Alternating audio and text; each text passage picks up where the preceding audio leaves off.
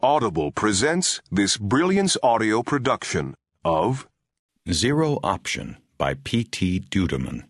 Copyright 1998 by P.T. Deutermann and performance copyright 1998 by Brilliance Corporation. All rights reserved. Zero Option.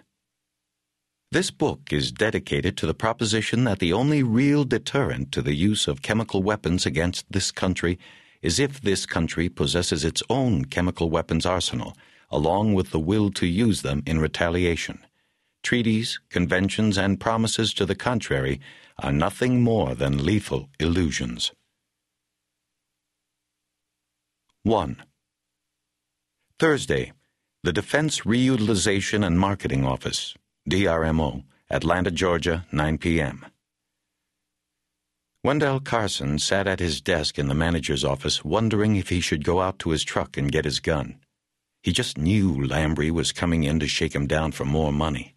Should he confront Lambrey, see if he could scare him into backing off, or just play along and figure some way out of it later?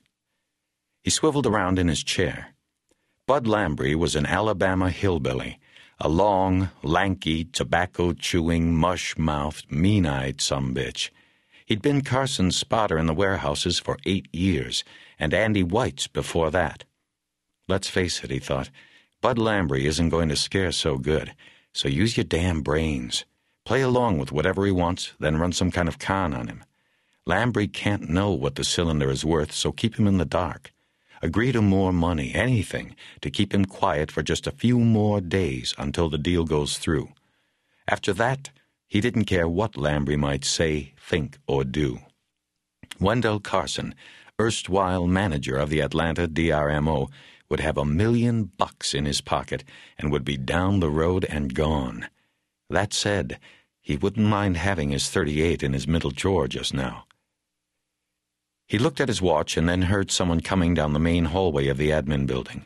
A moment later, Bud Lambrey let himself in, his suspicious eyes sweeping the office to make sure they were alone. "Evening, Bud," Carson said, not getting up. "You said we needed to talk?"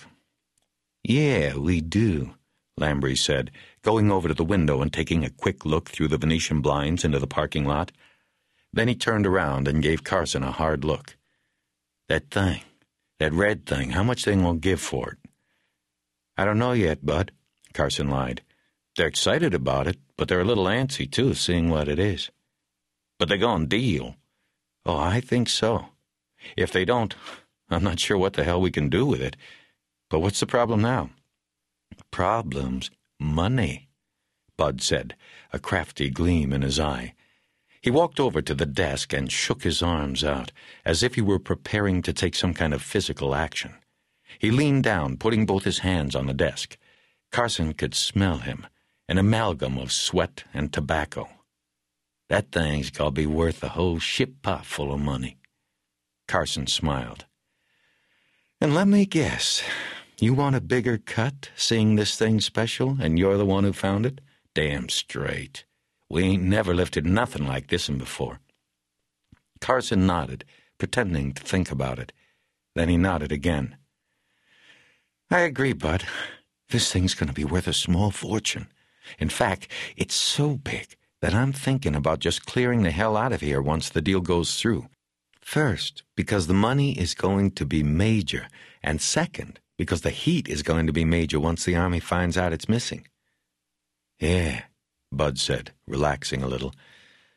"Reckon I might do likewise." "How's half sound, Bud? After all, you were the one who found it." Lambrey blinked. He had obviously planned to ask for half and settle for whatever he could get. Carson had surprised him.